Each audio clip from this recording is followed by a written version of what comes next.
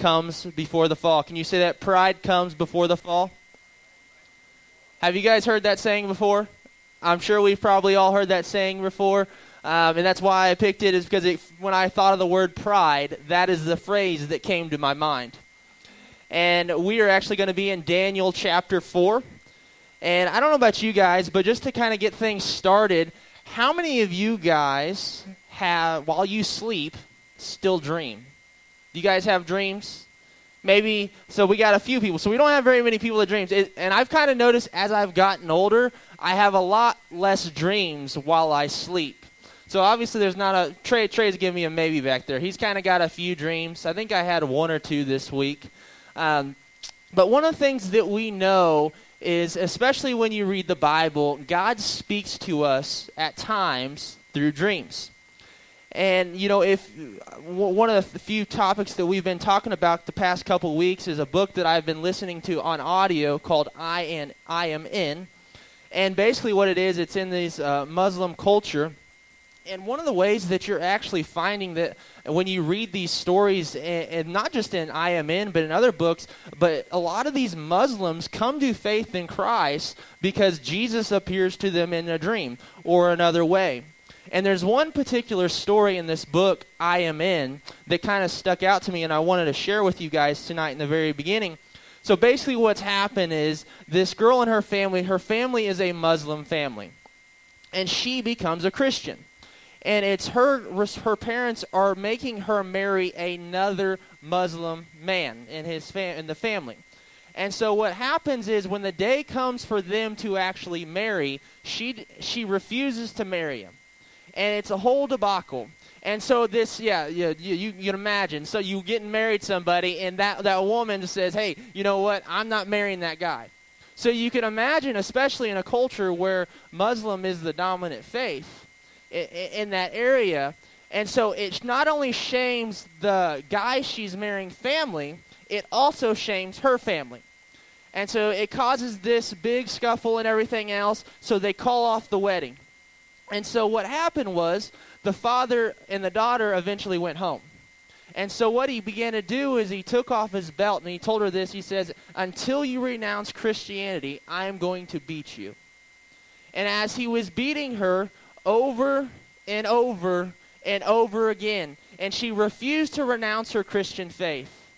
But as she was doing that, the father immediately in the middle of the beating just stopped and fell to the ground. And when he fell to the ground, the daughter looked at her dad like, Dad, what just happened? And her dad had this stone-cold look on his face. And she was bewildered. And then her mom came running into the room and said, did you just kill your father? She goes, no, I didn't do anything. I don't know what happened to my dad. And so the wife is touching the husband, trying to get him to talk, and he's not talking. And so she begins to call the ambulance. And when she's on the phone, the father speaks up and he says, don't call the hospital. I don't need it. And slowly as he began to regain what he was, with his mental capacity, they said, what happened? And he said this in the book I Am In. He says that as I was beating you, all of a sudden I saw Jesus. And I saw his arms around you. And he spoke to me and said, stop beating her, for she is mine. And about a week later, that entire family became a Christian. And Jesus appeared to them, and the interesting thing is when you see stories like that, you know, they're so powerful, but, you know, those are happening. Just read these books, and you see them happening around the world. You see Jesus appearing to people in dreams and visions, and people coming to Jesus because of that. And so today in our story in Daniel chapter 4, we see something very similar. In an instance where God appears to King Nebuchadnezzar in a dream to reveal something to him. And God is trying to get a hold of King Nebuchadnezzar. So I'm going to give you guys a little bit of time to get there. I'm going to paraphrase the first 18 verses just for time's sake. But we're actually going to be in verses 19, Daniel chapter 4, 19 through 37.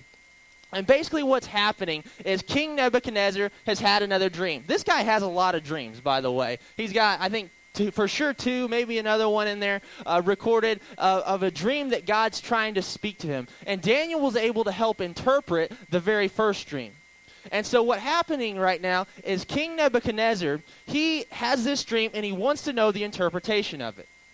And he calls his magicians, he calls his astrologers, he calls the people that represent his God to come and interpret this dream. But guess what? They can't do it, can they? They can't interpret it. And the funny thing that I think I see in this story is Daniel is like the last person that's called, but he's already interpreted a dream before. So Daniel's not really his first choice, but one of the reasons that he actually did this, I believe, is because really his God, obviously, he didn't really worship the God of Israel. And so because he didn't worship that God, he wanted to call on his prophets first. And so it kind of had to have been a slap in the face to King Nebuchadnezzar to have to call on this Jewish captive to come interpret his dream. And so here we have Daniel entering the scene and entering the story. And so Nebuchadnezzar reveals the dream to him, and Daniel is about ready to give him the interpretation, which we have here in verse 19, Daniel chapter 4. And we're going to be reading now the ESV tonight, and it should be on the screen for us as well if you guys need to look up there. But verse 19 says this, Then Daniel, everybody say, Then Daniel. Then Daniel, also called Belshazzar, was greatly perplexed at this time, and his thoughts terrified him. So the king said to Belshazzar, Do not let the dream or its meaning alarm you. So just going to stop right there. What I set the scene for is Daniel is brought before King Nebuchadnezzar, and it's time for Daniel to interpret the dream. So Daniel is about ready to interpret the dream, but one of the things that happens here is Daniel knows what the dream actually means. And he knows that it's not actually a good news.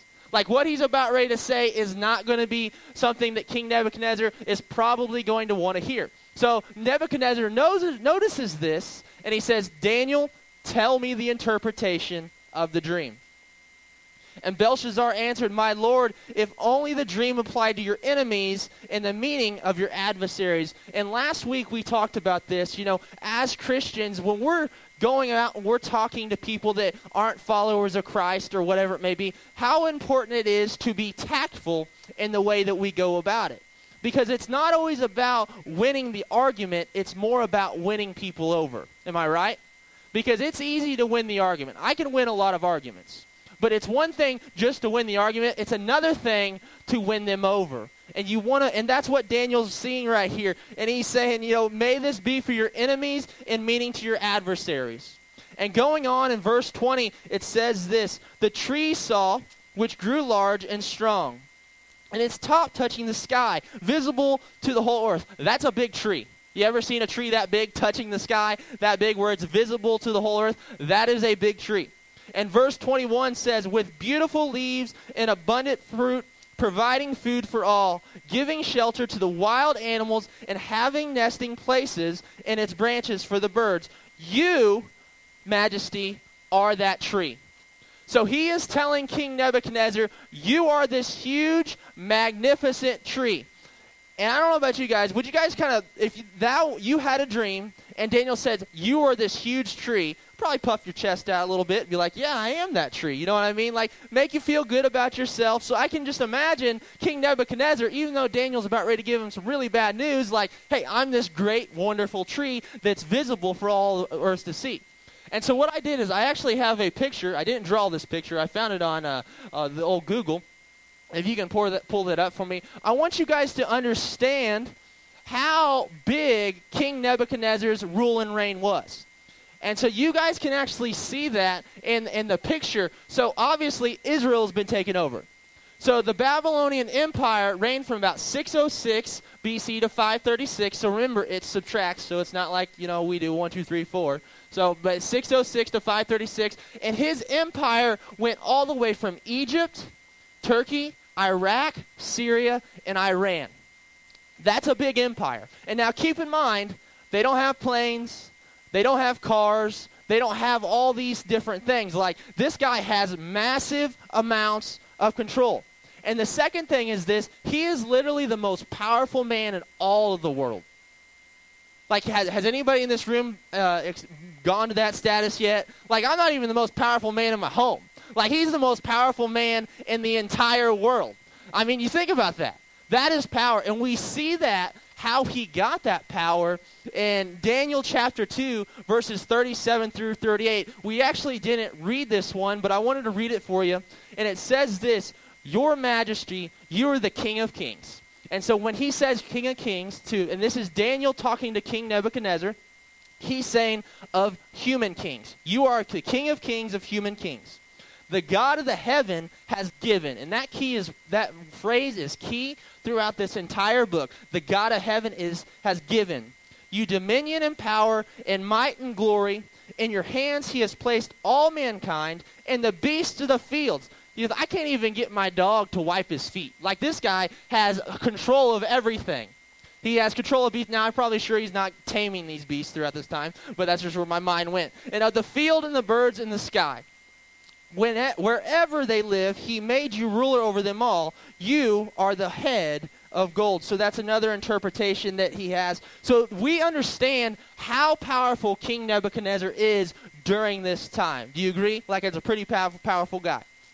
So going on, it says this, and I'm going to read these scriptures through verse about 27, and I'm going to read these, and then basically what it's going to do is it's going to repeat the actual actions taking part. So I'm just going to read through these. And verse 23 says this: Your Majesty saw a holy one, a messenger coming down from heaven, and saying, Cut down that tree and destroy it, but leave the stump. I don't want to be the tree no more. If he's the tree, I don't want to be the tree no more. Bound with iron and bronze. In the grass in the field, while its roots remain in the ground, let him be drenched with the dew of heaven. Let him live with the wild animals until 7 times pass by for him. This is the interpretation, Your Majesty. And this is the decree that the Most High has issued against my lord the king. You will be driven away from your people, and you will live with the wild animals. I can imagine somebody telling me that, and I'd be like, yeah, that's not going to happen.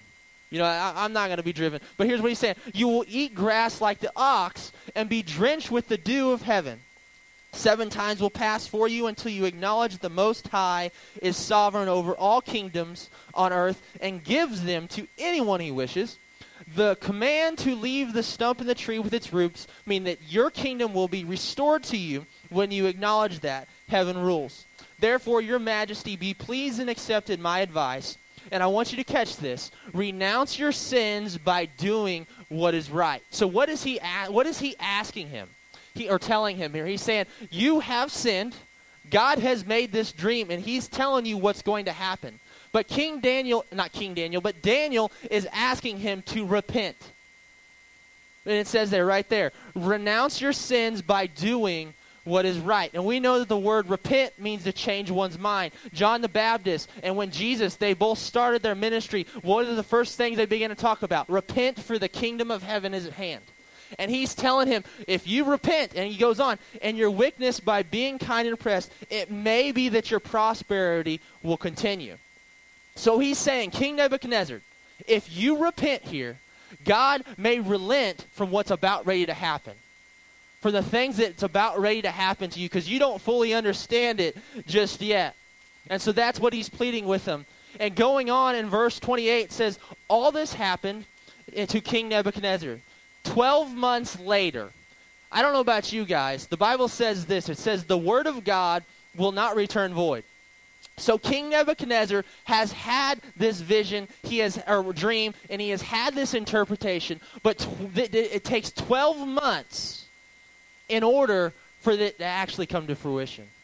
That's a while. And so I can just imagine King Nebuchadnezzar like, oh, great, Daniel, thanks for the interpretation. And then, 1 month goes by. And then 2 months go by. And 3 months go by. And 4 months go by. And he probably forgot about this and was like, whatever, this ain't going to happen anyways.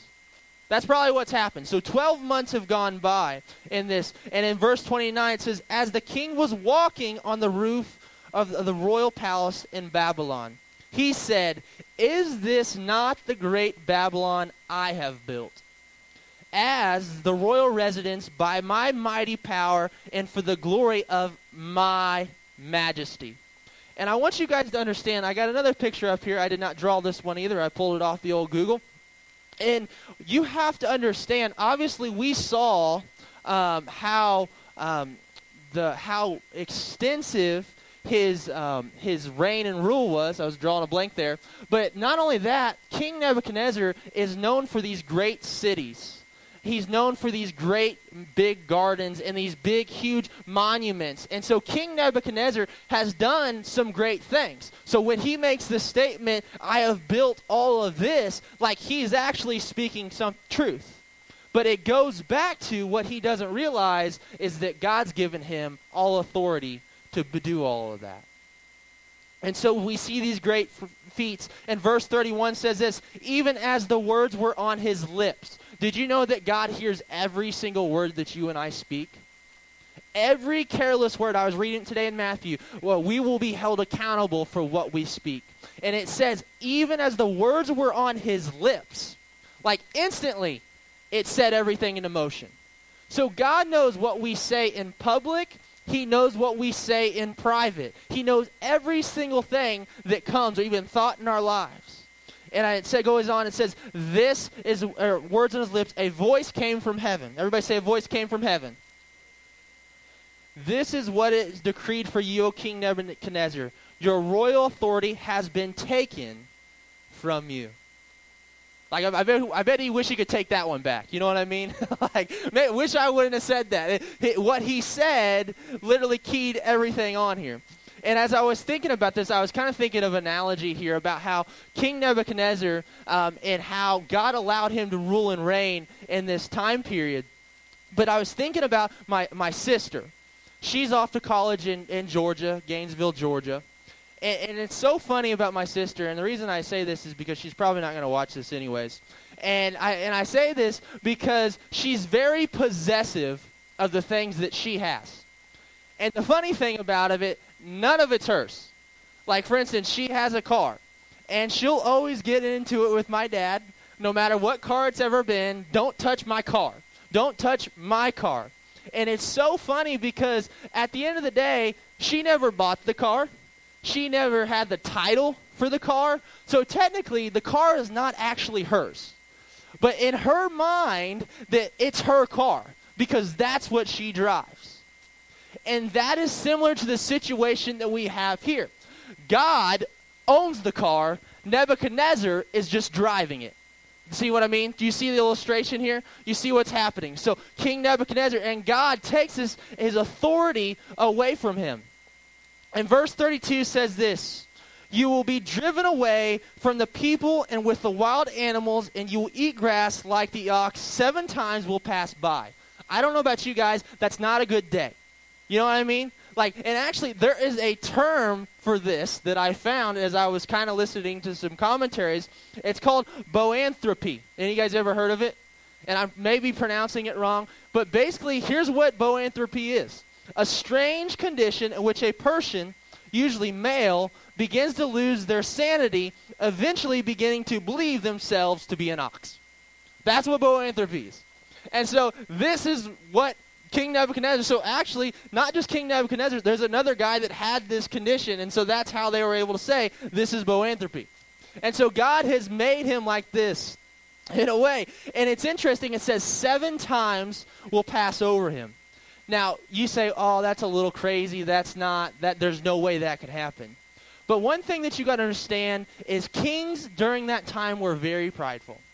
And they wanted to let people know in future kings or whatever it may be that when they accomplish something, we're going to write it down and we're going to show it and we're going to make sure everybody knows of all of my great accomplishments. So you know King Nebuchadnezzar, very prideful man, very proud of what he has built.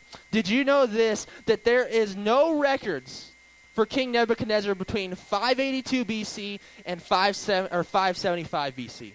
Which is 7 years. There's nothing.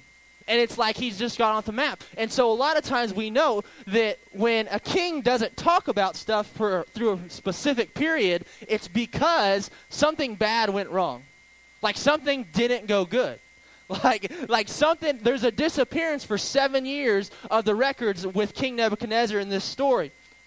And going on, it says this, "For you, until you acknowledge the Most High is sovereign over the kingdoms of the earth and gives them to anyone he wishes." God is in control. And as I was praying and as I was thinking about this story and just kind of just pondering it, it began to give me a perspective of how in control God really is.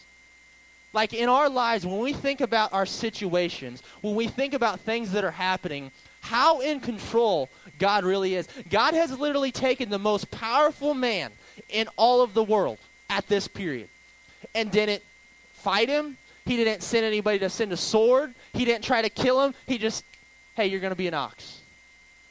Think about that. Like, that is how in control God is of this situation. Like, that's crazy to think about. And I began to think in my own life, I begin to worry about so much stuff. Like, this guy was untouchable in an instant. Because he didn't acknowledge God and put himself as God, he literally loses his mind. And immediately what had been said about Nebuchadnezzar was fulfilled. So we know that God's word cannot return void. And it says he was driven away from people and ate grass like an ox. I mean, just a normal man doing that. And his body was drenched with the dew of heaven until his hair grew like the feathers of an eagle and his nails like the claws of a bird. So this guy he took the whole character. Like, he was going all out. If he was going to do it, he was going to do this full force. I had a roommate in college. At one point, we had like 6 people living in the house. And one particular roommate that I had, he could quote scripture better than anybody I've ever met. Like, I mean, you verse scripture, he's got it. And he was incredible about how well he quoted the scripture. And I remember one particular time, about a year into it, he literally lost his mind. And when I say that, how many of you, have you ever seen somebody like lose their mind? Anybody, show of hands? Like, have you seen somebody just lose it? And he literally was probably 28 years old at the time. He had to have had the mental capacity of like a 5-year-old. Like, he came in, he's like, "Hey, Blake, how you doing, Blake? Good to see you, Blake. Haven't slept for 2 days." And I'm like, "I'll take care of that." And I gave him about half a bottle of NyQuil. And I had a little pillow barrier, and I was like, "Dear Lord, please don't let him stab me in my sleep." So what I did is I put on some Joyce Myers, and I said, "Hey, watch this." I figured, hey, you need some Jesus in you. Let somebody talk to you while I sleep. I had a little pillow barrier. I was in the loft, and I was like, "Please don't mess with me." And the girl's like, "I can't keep him." I'm like, "I don't blame you." I mean, I wouldn't want to keep him either, but you brought him here. And so he's in my floor in the middle of the night, and literally his mind was gone. He's a normal person. You would meet him. You'd be like, he's very charismatic, very great personality. But literally, he lost his mind. And here that's what we see. We see King Nebuchadnezzar lose his mind. And verse 34 says this, "At the end of the time, I, Nebuchadnezzar, raised my eyes towards heaven, and my sanity was restored. Then I praised the highest and honored and glorified him who lives forever." So we see King Nebuchadnezzar over the 7-year period that he as an individual begins to come to repentance. He begins to change his mind, and he begins to realize who is truly in control. And verse going on, it says, "His dominion is an eternal dominion. His kingdom endures from generation to generation. All the people of earth are regarded as nothing. He does as he pleases with the powers of heaven and the peoples of earth. No one can hold him back or hand or say to him, 'What have you done?'" And it said this in verse 36. I want you to catch this. At that same time. Earlier we said at the same time he began to speak, it put everything into fruition. But guess what? He began to speak praises to God, and it says at the same time. My sanity was restored.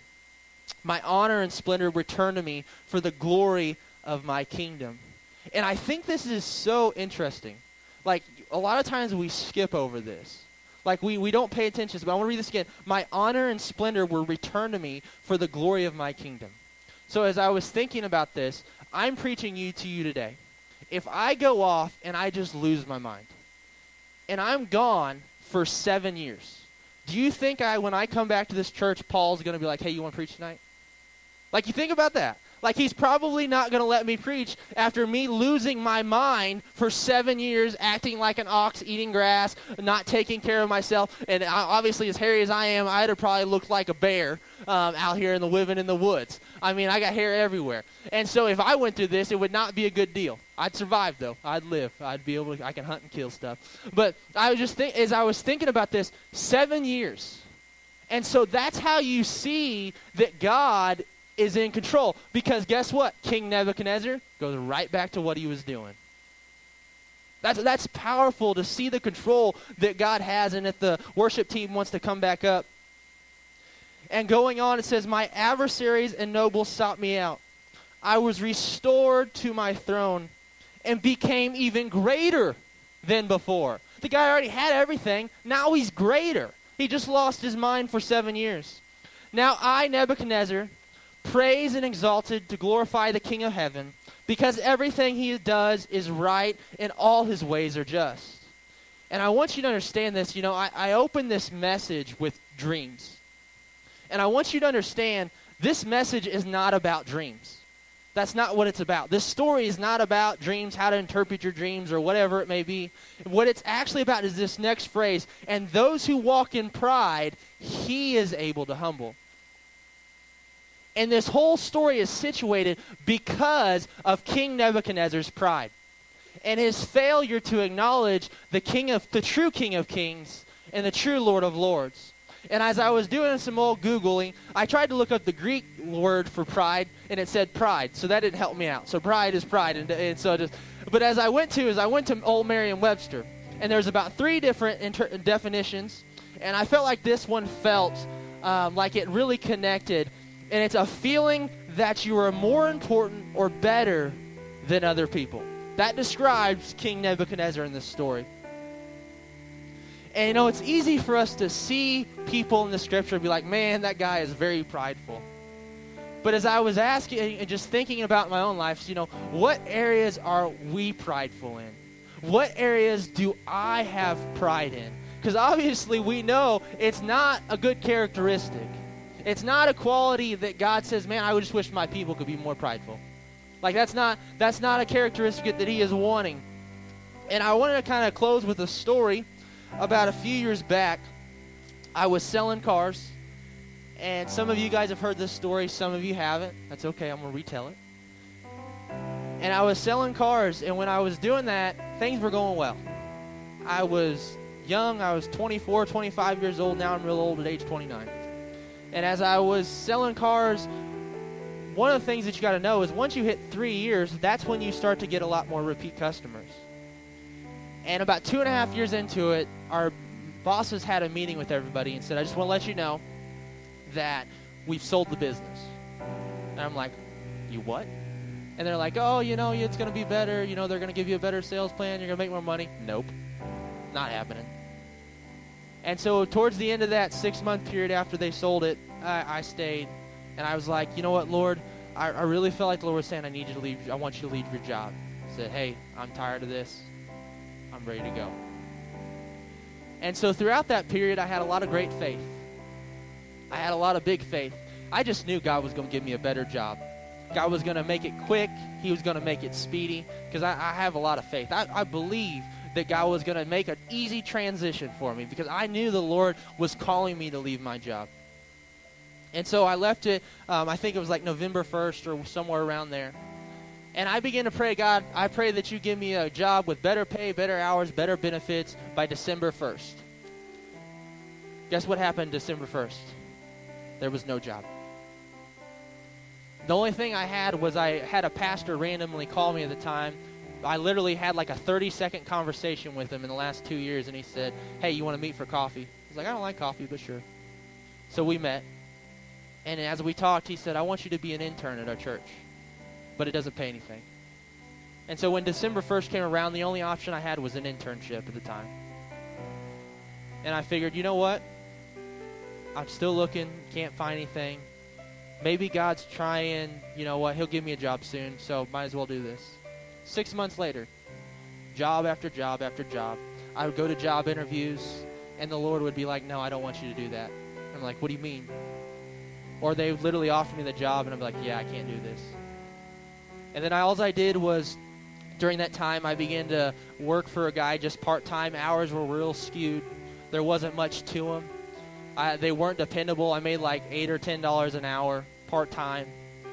And it was back-breaking work, tearing up floors, tearing out walls, all these different things. And there was one particular scripture that entire time that kept coming up to me as I would go to the Lord in prayer, because I spent more time seeking Him, more time praising Him than I had ever. I think I read through the Bible in that entire 9-month period or whatever it was. And it was simply this on the screen, James 4:10. Humble yourselves before the Lord, and He will exalt you. And it came up to me over and over and over again. So I want to ask you guys in your own life, what are the areas that you can work on? What are the areas that maybe the Lord's trying to do something in you, but He can't because your pride's in the way? Maybe there's something in your own life that He's trying to do, but He can't get your attention. So what I want to do is we're going to have a couple of songs here in worship. And if you guys want to stand, if you guys, you're going through something and you want to come up here and just worship in these altars. But what I want to do is I just want you guys to really just dive in this time and think about and begin to ask God, what areas in my life are you asking me to change? What areas are you asking me to do something in? Church, let's pray. God, I just ask that you just begin to speak to each and every one. Lord, I just ask that you just begin to do something special in the hearts and lives. Lord, I just ask you to just take the scripture and take the word and you allow it to penetrate our hearts into something special as we begin to worship, as we begin to seek you and we begin to pursue you. God, the things that we've brought in this place, the trials, the struggles, the hardships, you know all of them. And as we learn tonight how in control you are when it seems like you're not in control. God, we just want to praise you and we want to worship you, Lord. And I ask, Lord, that you just begin to touch people in such a powerful way, Lord. God, we just love you and we praise you. In Jesus' name.